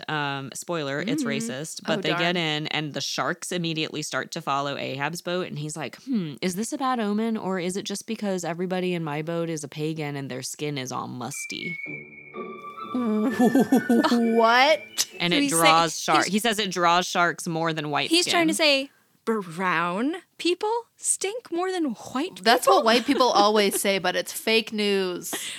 I'm sorry, Jackie. No, I've heard that white people smell like wet dogs. So I'm not I saying accept you that smell fate. like I wet don't dog. think that's I'm just true. saying all the brown people I know cheese. are very particular about showering very often. But also scientifically, white people, more of them actually produce body odor. Like there are tons and tons of non-white people who literally don't have body odor. But are they more meticulous about showering because they know that the stereotype is that they're because they stinky? know about their shark must. Yeah, and they know the sharks are coming for them. I don't No, know. I mean, a lot of times if you're brown, you clean yourself more because maybe historically you came from a place where you would sweat more, so you'd clean yourself more. Yeah, maybe. Maybe. I Like, think maybe also you were used to it, or maybe you came from a place with like where you hadn't ruined your water supply, so you could submerge yourself in it. Yeah. Unlike I don't know. stinky Londoners. I saw a tweet or something a long time ago, years ago, that said like, wait a second, so white people don't wash their legs? And I thought, you're supposed to wash your legs. Jackie. See, this is what I mean. White people just let the soap run The down. water just like runs over them. And Wait, but I was like, Jackie, I don't what- know, what do my legs ever get dirty? What? Well, now I wash my legs Okay. since I saw that. Well, at least exfoliate. She's not exfoliating. Yeah. I I'm mean, sorry. you shave your legs. Oh, I don't know. Jackie. Did you talk to Joshua? Did you ask him if he washes his legs? I haven't. Oh, can you ask him? real Wait, quick? Jackie, but did you wash your feet at least before? I feel like yes. Or Jackie? did the soap run down? Okay. Hold on, let me text him. All right. So, do you Let wash me- okay. your legs in the shower? Okay. I bet he does. While we're waiting, I do have a relevant story. Oh no. Which is, Okay, we're creating tension before the end of the book. Yeah, just like freaking Herman Melville did all the time. Hey, do you guys We're want to hear some inserting a whale facts for chapter. like 10 hours? Yeah. No, this is about my little puppies. So they just got fixed on Friday. We adopted them from the shelter. So even if R.I.P. we, uterus and balls. yeah, even if we didn't want to get them fixed, which we would have wanted to, we had to contractually, like as part of the adoption. You have to do it at 6 months if you adopt them. The while they're contract is little. Fate's lieutenant. Yeah. Yeah, basically. So anyway, so we got the puppies, we got them fixed, and they're feeling great. They're super energetic, which like we're literally sedating them. And Steven, Sorry, Joshua just responded. oh, what did he say? I said, do you wash your legs in the shower? And he said, yes. Where else would I wash them? Yeah, that's what I knew he was gonna say. I don't think he's joking. I think he's telling the truth and joking. I don't know. That's really funny. I didn't expect that. Okay, go on. But why are you showering? but anyway, why do so- people shower so long if they're not even washing their whole body? Like, what's taking so long? Just feels nice. Oh, okay. Warm water. Anyway, we have them sedated and no one can believe it. They're bouncing all over the place, even though we're doing our best. But so Steven had them in the yard and he was talking to this nice old man who, let's say he sells a substance for a living that you're not allowed to sell. Oh, bombs. And we're friendly with him. He's very nice. And he was talking to Steven about the puppies and Steven's like, oh yeah, he's not supposed to jump a lot because he had surgery. And the guy's like, what happened? And Steven said, he got fixed. And the guy's like, no, what? You do that? And Steven's like, yeah, we had to do that. We got him from the shelter. And he's like, I wouldn't get a dog from the shelter. I would just buy a dog. You cut his balls off? What would you think if someone did that to you? Steven said, well, I mean, I'd like to see them try. I wouldn't Steven have said was that. like, look, I don't know, man. If I got to live in someone's house for free and get fed 3 square meals a day and that was the price, I don't know. And But it the makes guy, me live longer. and I know, and that's what he said. And he's like, I mean, apart from that, we still have to do it. And the guy just walks away and shakes his head and he goes, man, white people are crazy. And I'm like, wait a It second. is kind of a crazy thing to respond. No. I'd like to see them try. The thing is, I agree with him that white people are crazy, but this is not a white people thing. Like, we live in Atlanta. If you look at whenever animals get adopted, a lot of times they'll post pictures of the animals with their new family. White people are not the majority of the people adopting these, like, animals that have been Did he fixed. say that because it's a pit bull and people are like, don't fix pit bulls so they'll stay ferocious? No, just in general. He just couldn't believe that you would, like, neuter a dog at all, not just about a pit bull. Yeah, any disagreement that you guys have or that he and Steven would have, it's because of White people are it's crazy. the race card. Yeah. Man. Yeah. That's the thing. But isn't that funny? It's a nice trump card he's got there. when I think about, like, all my friends with pets, the ones who haven't fixed their dogs actually tend to be white, and they're, like, weird about it. Not about being white, but about, like, not fixing their dogs. But Crunchy people. But so anyway, okay, now we're back. All right. So there was this racist moment where Ahab was like, maybe the sharks are following us white because people being crazy. it can't be a bad omen. It's got to be because of the skin or Stinky something. brown people. The stinky brown Yeah. people. So Moby Dick surfaces, then he leaps. And this is like the most magnificent thing you can imagine. 30 feet in the air, they see the entire body of the white whale come up out of the surf, and there's water spraying all around, and there's barnacles and stuff. And as he leaps, we see the torn up body of Fadala still caught in the lines, staring with his Attached. dead Yeah. eyes right at Ahab. Strapped to Moby Dick. Yeah. Oh my god. Ahab needs to get the hint. And Ahab drops his harpoon and is like, oh shit. That's one hint. Yeah. He realizes, he's like, oh my gosh, that is the hearse not made by man, because a hearse is just a vehicle carrying a corpse, and there's Fadala riding around on Moby Dick. Oh no. Okay, it's not funny, but riding around on him is a crazy way to say that. He's weekend at Bernieing over there. Well, it's crazy that Fadala gives him all these omens, and the first time Ahab hears them, he's like, well, this couldn't possibly relate to me. And then as time goes on, he's like, oh my gosh, that's the omen, that's the omen, that's the omen. Like, even if you could easily ignore it. Well, Fadala was also giving the omens as though to say, like, look, this can't possibly happen to you, when in fact it all did. Because I have to die first, and then he's dead now. I'm Yeah. never dying. Dies like 2 days later. Yeah. So we see, so that's a really freaky thing, is we see Fadala getting dragged around his dead body. Making eye contact with Ahab. Yeah. Going like this. Yeah. So Pointing if at the eyes and yeah, he's got like his I'm watching you kind of hand motion. watching you motion. So if you recall, the ship had caught on fire and a lot of the whaleboats had been destroyed by Moby Dick. So they're like trying to fix things even at the same time as they're on this hunt. So Tashtego and Queequeg are like repairing the mastheads on top of the ship and trying to like fix the boats. They look up and Tashtego is like up on top of the ship, on top of the highest masthead, as tall up as you can be. And he's like hammering a red flag in the top, like the flag of Ahab, of the Pequod. And they look up and see that Moby Dick is heading straight for the helm of the Pequod. Like he's getting ready to jam that thing. And The Ahab helm sees it is too. what? Sorry. Like the front, front. of the Oh, ship. okay. He's going to headbutt it. And Moby Dick runs head on at the ship and splits the hull, and the ship rends open and water pours in and it starts to ship. And Ahab looks at it and he says, oh my God, starts to sink. And he says, the ship is the second hearse.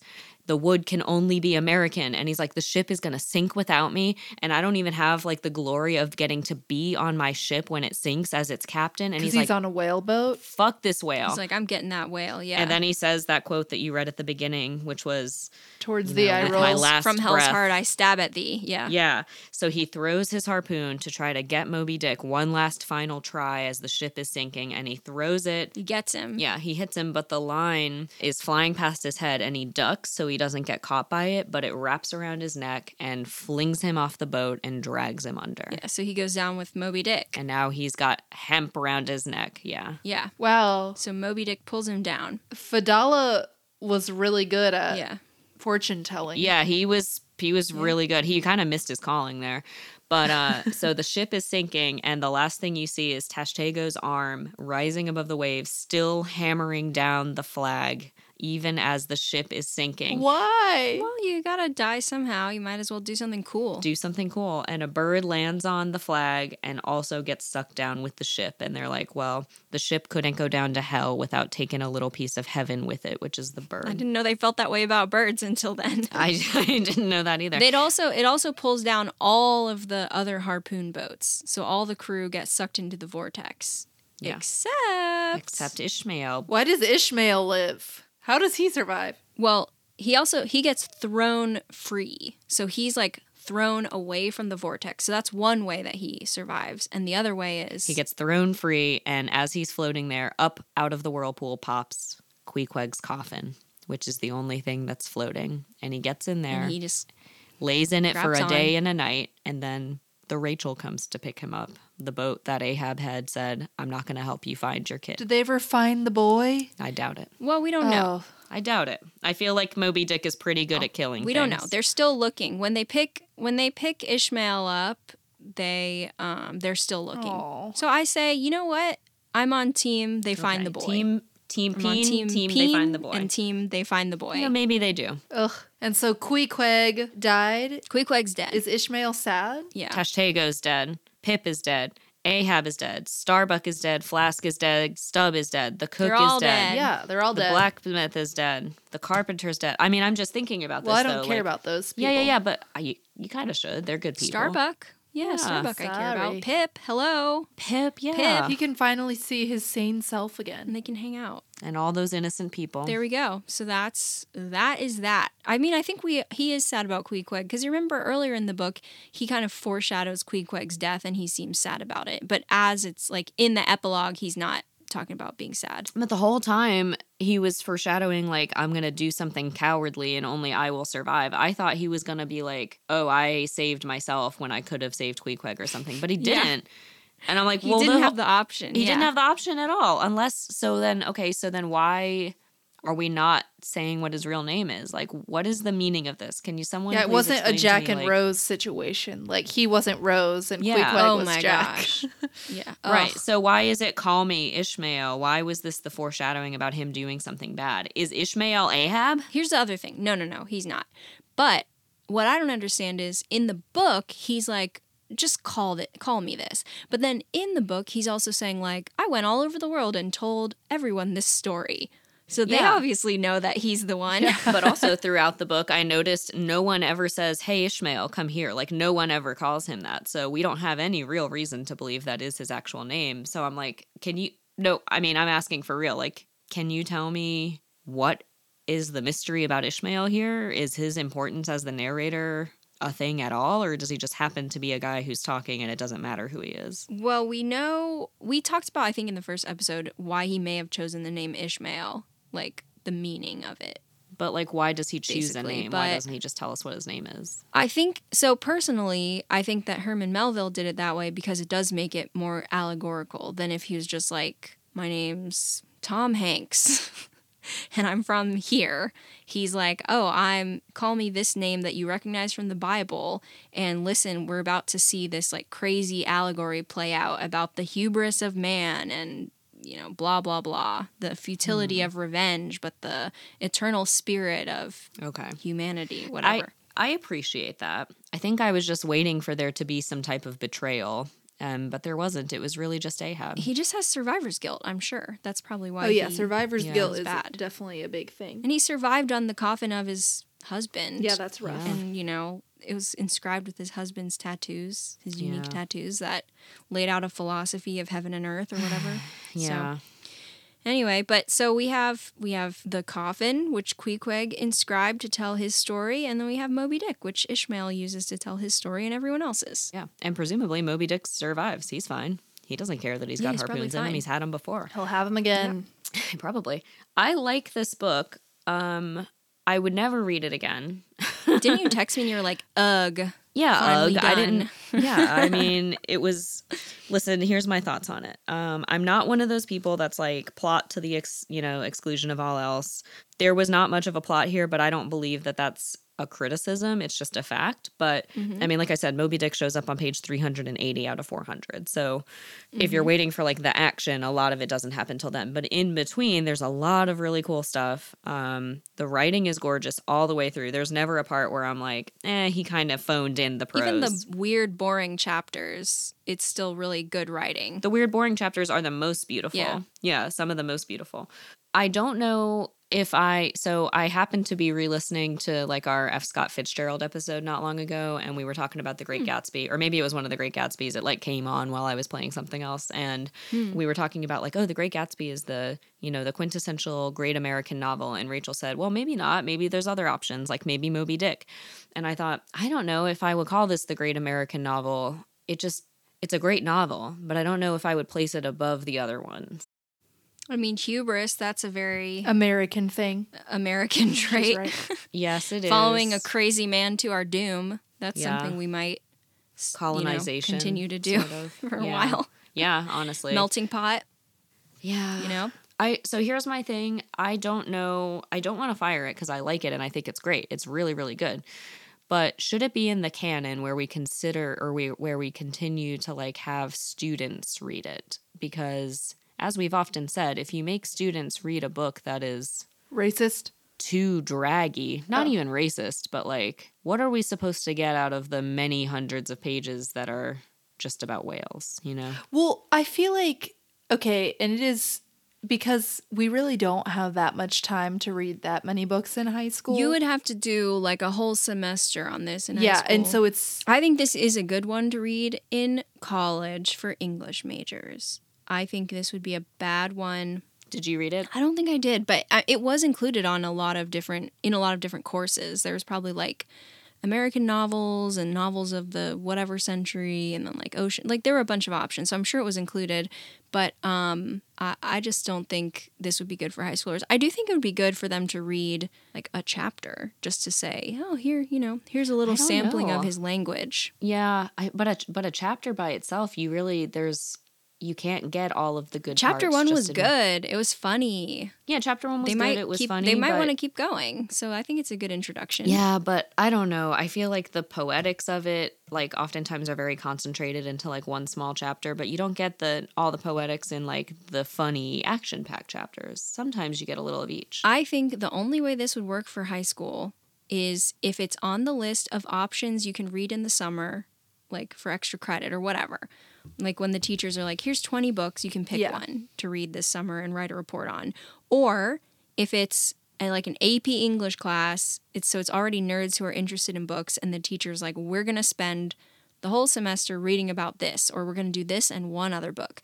I think that having this in a general English class for kids who aren't already convinced that they like to read yeah, I agree. would be a bad idea.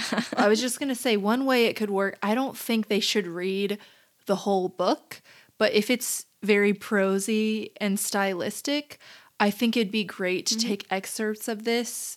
Like if they were learning about prose, and excerpts of someone like John Steinbeck or a no-nonsense writer, and just be like, oh, compare these. Hemingway. Yeah, but maybe not read the whole thing. Like these two are both good, but they're very different. Like, if I were the editor of this book, I think I would almost consider, like, what would be the harm in taking out, like, maybe 12 to 15 of the chapters that are just facts about whales, Like, it's not that I think each of them individually are bad, but, like, as a whole, I maybe would have enjoyed this book more if I didn't have all those facts. But when I look at it as a whole also, I'm like, well, the fact that we have all of those chapters, I think builds a greater case for like the obsession that Ishmael has and like this Yeah. all-consuming obsession with the sea that also Ahab clearly has for like a different sort of topic. Plus, it builds up the tension a lot where, you know, every few chapters you pause and he's like, let me tell you some whale facts. And then you get back into it. And also, it's like a commercial though. It's like you're just drawing it out with commercials. Also, being at sea on a whaling ship was like boring. a tedious slog punctuated by like crazy action. Yeah. And so it's possible that Melville he wanted to create that effect in his readers. Yeah, I think that makes a lot of sense. This is what it feels like to go after a particular whale for a year and finally catch him. It feels like pushing your way through all of these like crazy chapters of whale facts and then you finally see the guy. Yeah. So I think I'm not saying I necessarily would do that. I think you could and you would have still a great book. And I also think that I see why it is there. It has a method. Yeah. I personally, if I were an English teacher, I would rather not have the kids read it than have them read the abridged version. I would do a chapter or I would say like, hey, you could read this over the summer. Or if there's a particular kid I think would like it, I would be like, you might want to try Moby Dick. But I don't think I would want to teach an abridged Moby Dick because I feel like that kind of defeats the purpose. I agree because like we said, there isn't a lot of plot. Like if you boil it down, like this guy joins a whale ship and there's a captain who really wants to catch this whale and then he almost does, but it kills everyone. So like if you abridge it, that's really all you end up with. Like the substance of it is in the telling. Yeah. Yeah. And but I mean, you could have gotten away with just taking out one or two of them and no one would have noticed. Maybe, but I'm glad they're in there overall. I just think it's not a good book to make all the kids read in high school. But for an English class in college, good idea. So is it in the canon? I say yes. Do you not? I'm not saying not. Well, I think so. Okay, say what you say. Well, but okay. usually when we say it's in the canon, we mean it should be taught to high schoolers. But in this case, we're saying maybe not. No, it's still in the canon as an option. No, it doesn't have to mean it should be taught to high schoolers. It means like it should be on the list of like these are canonical works that if you want to have a good feel for like Western literature, or if you want to be an author who has a lot to refer to, or like just a well-read reader, these are books that we think are good. And yeah, I would agree. Is there anything else like this? Moby Dick? Where you're like, if you want to be well read, you could read Moby Dick, or you could read this other thing which does the same thing. Seems like not. There's James not does the same thing. No, I don't know if anything does the same thing. It This does is very feel. unique. That's the thing about Moby Dick is it feels extremely modern with how he is going on all these different digressions, because some of the chapters are written like a play. Yeah, it's just very. Yeah, some of them are they're written like a play with stage directions. Some of them are written like a dictionary definition of something, or like a museum informational pamphlet, basically. Yeah. And then some of it is like a more flowery biographical thing, and some is just conversation. Like he goes all over the place with his style, so it's very interesting. Yeah, he tries all kinds of very inventive. Yeah, especially when you consider when it was written. It just doesn't really feel that much like other things from that time period that I read. He dedicated the whole entire thing to Nathaniel Hawthorne. What? Nathaniel. Why? Yeah, he did. You remember? He was in love with him. Were you on our Herman Melville bio episode? No, I think I was, he was but hot. I forgot. So Nathaniel Hawthorne was hot, so he's like, hey, this one's for you. He was hot enough. It's not just that he was hot. Melville was like horned up for his writing. He was really into him. Everything. He loved his writing. Yeah. Thought he was a genius. He was always writing him letters. Remember, he wrote to him like sink. He was like, sink. Your mind has sunk its northern roots into the hot southern soil of my heart. And I shot out some literature plants or something. I don't know. Yeah. Did Nathaniel ever answer him? I'm sure he answered him. Well, he did. He wasn't as into him, though. He knew this book was dedicated to him, and he did say it was a great book. He read it. He wrote he thought to it was Nathaniel great. Hawthorne, this one's for you, especially the chapter about squeezing sperm. This could be us, but you playing. That's what he said. Yeah, or the men getting married chapter. Yeah. Well, so actually, he began writing it before he met Hawthorne. He began writing it in February 1850, and it took 18 months to write the book, which is a full year more than he had anticipated. I'm reading this from the back of my copy, which is crazy that he thought he could write this in 6 months. But his writing was interrupted because only 6 months after beginning writing the book, he met Nathaniel Hawthorne. And he couldn't handle writing for a little bit anymore. And then he dedicated this book to Hawthorne, quote, in token of my admiration for his genius. Sorry, genius. Wow. So, okay. So he is Ishmael, it seems like. And the writing of this book is yeah. like a monomaniacal slog. I mean, everything about reading it, writing it, experiencing it, being a character in it. I think it's a good book. I think a lot of the characters are racist, but I think that especially for the time period, a lot of people were racist. Melville did a really good job writing like a multinational, multi-ethnic, multi-racial crew. A lot of the characters they're all really cool and interesting, and characters of all races are nuts in this book. And I mean they're sympathetic portrayals. Yeah. I mean, I think the things he writes, I don't think Herman Melville himself would say anything like, I'm going to take your hand even though you're black. He's writing that from the point of view of crazy Ahab. I don't think he would say things like, I bet the reason the sharks are following us is because of the musty yellow skin. I think he would say, it's obviously because you're doomed, Yeah. Yeah. So I don't know that those things are coming straight from Melville. No, I would even venture to say that I know that they're not. Yeah. But I just am saying, for the time period to write a book like this, with all these different, a melting pot of a ship and cast and whatever, I think he did a pretty good job. I'm impressed. He's a student of the world. He did, especially because everybody knows Moby Dick. Everybody knows the tale, and it's so good to use as a metaphor for other things in people's lives. I think he did a good job. Good job, man. Great job writing this book. I'm going to be honest.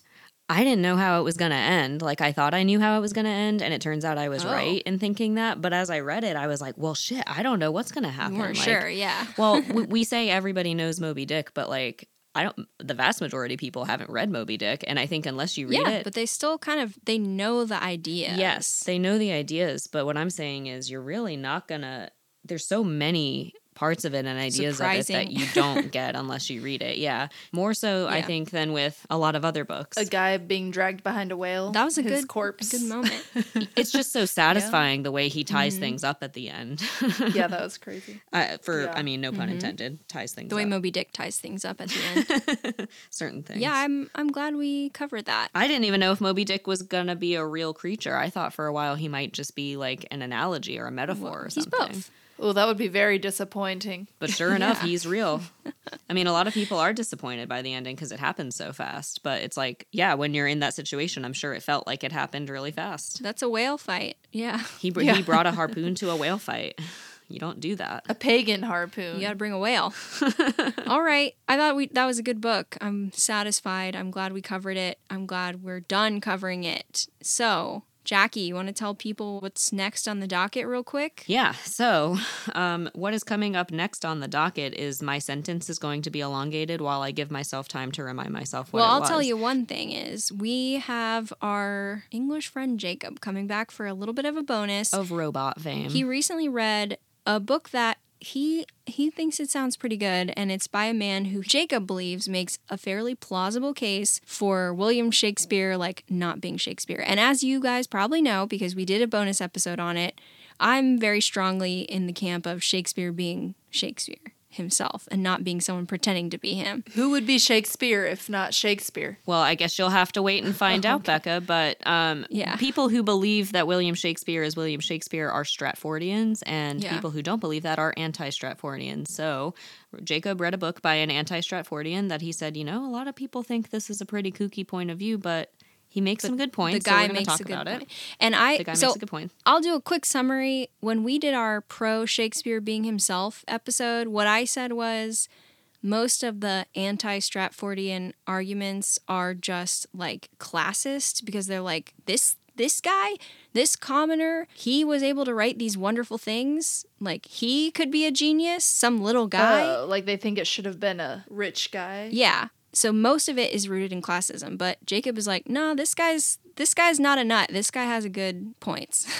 Maybe it was just another little commoner somewhere. Yeah, that's what I'd like to hear. I don't know. We're going to find out. So that's what we're going to record next. But I think what is also going to come quite soon, if it's not that first, will be we're going to do a little mini series on Charlie and the Chocolate Factory, which means first things first, we're doing our biography episode on its author, Roald Dahl. He was wild. Who I hear is He was wild. wild. He was pretty racist, right? Oh, yeah. He was actually racist. Was he also a pedophile? I assume he was a pedophile. Actually, he hated children, which is a point in his favor good. in this category. Oh, I'm confusing with Lewis Carroll. Sorry, Doll. Sorry. Not a pedophile. He was a womanizer. Wait, Lewis Carroll was a pedophile? Oh, for sure. He had a weird thing about children. We will discuss him someday. Yeah. We'll cover him too. Yikes. I don't want to go too much into it right now, Okay. but that's what's coming. We're going to do a Roald Dahl biography. We're going to do this anti-Stratfordian conversation with Jacob. Then we're going to cover Charlie and the Chocolate Factory in honor of our dear friend Timothée, who has been really locking lips with Kylie lately, I may say. Oh. Who knows? By the time this episode comes out, that could be like 4 X's ago. But we're going to do the Charlie and the Chocolate Factory, and then we're going to do a little romantic treat for you guys around the time of Valentine's Day. And I think we are going to be covering a short story, which is a favorite of one of mine. Do I want to say what it is right now, or do we want to keep it a surprise? Let's keep the romance a surprise, but we will say It'll spawn a bonus. after the romantic interlude, patrons will be able to go onto our Patreon and vote for which book we're going to cover after that. So if you're curious, we will list them in our Facebook group, but you're not allowed to vote. You can vote, but we don't care what you have to say unless you're a patron and you vote on our Patreon. So let me go back for a second. So the romantic interlude is also going to spawn a romantic bonus, which patrons will get to have access to that. So that's also going to be a surprise. I won't say it. But if you're listening to this episode, which means if you're listening on the day it comes out, it should be January 18th. That's my little sister's birthday. Yay. The options for voting for the next book we're going to cover starting in March will be The Art of War by Sun Tzu Ooh. or The Prince by Machiavelli. Niccolo Machiavelli. Niccolo Machiavelli.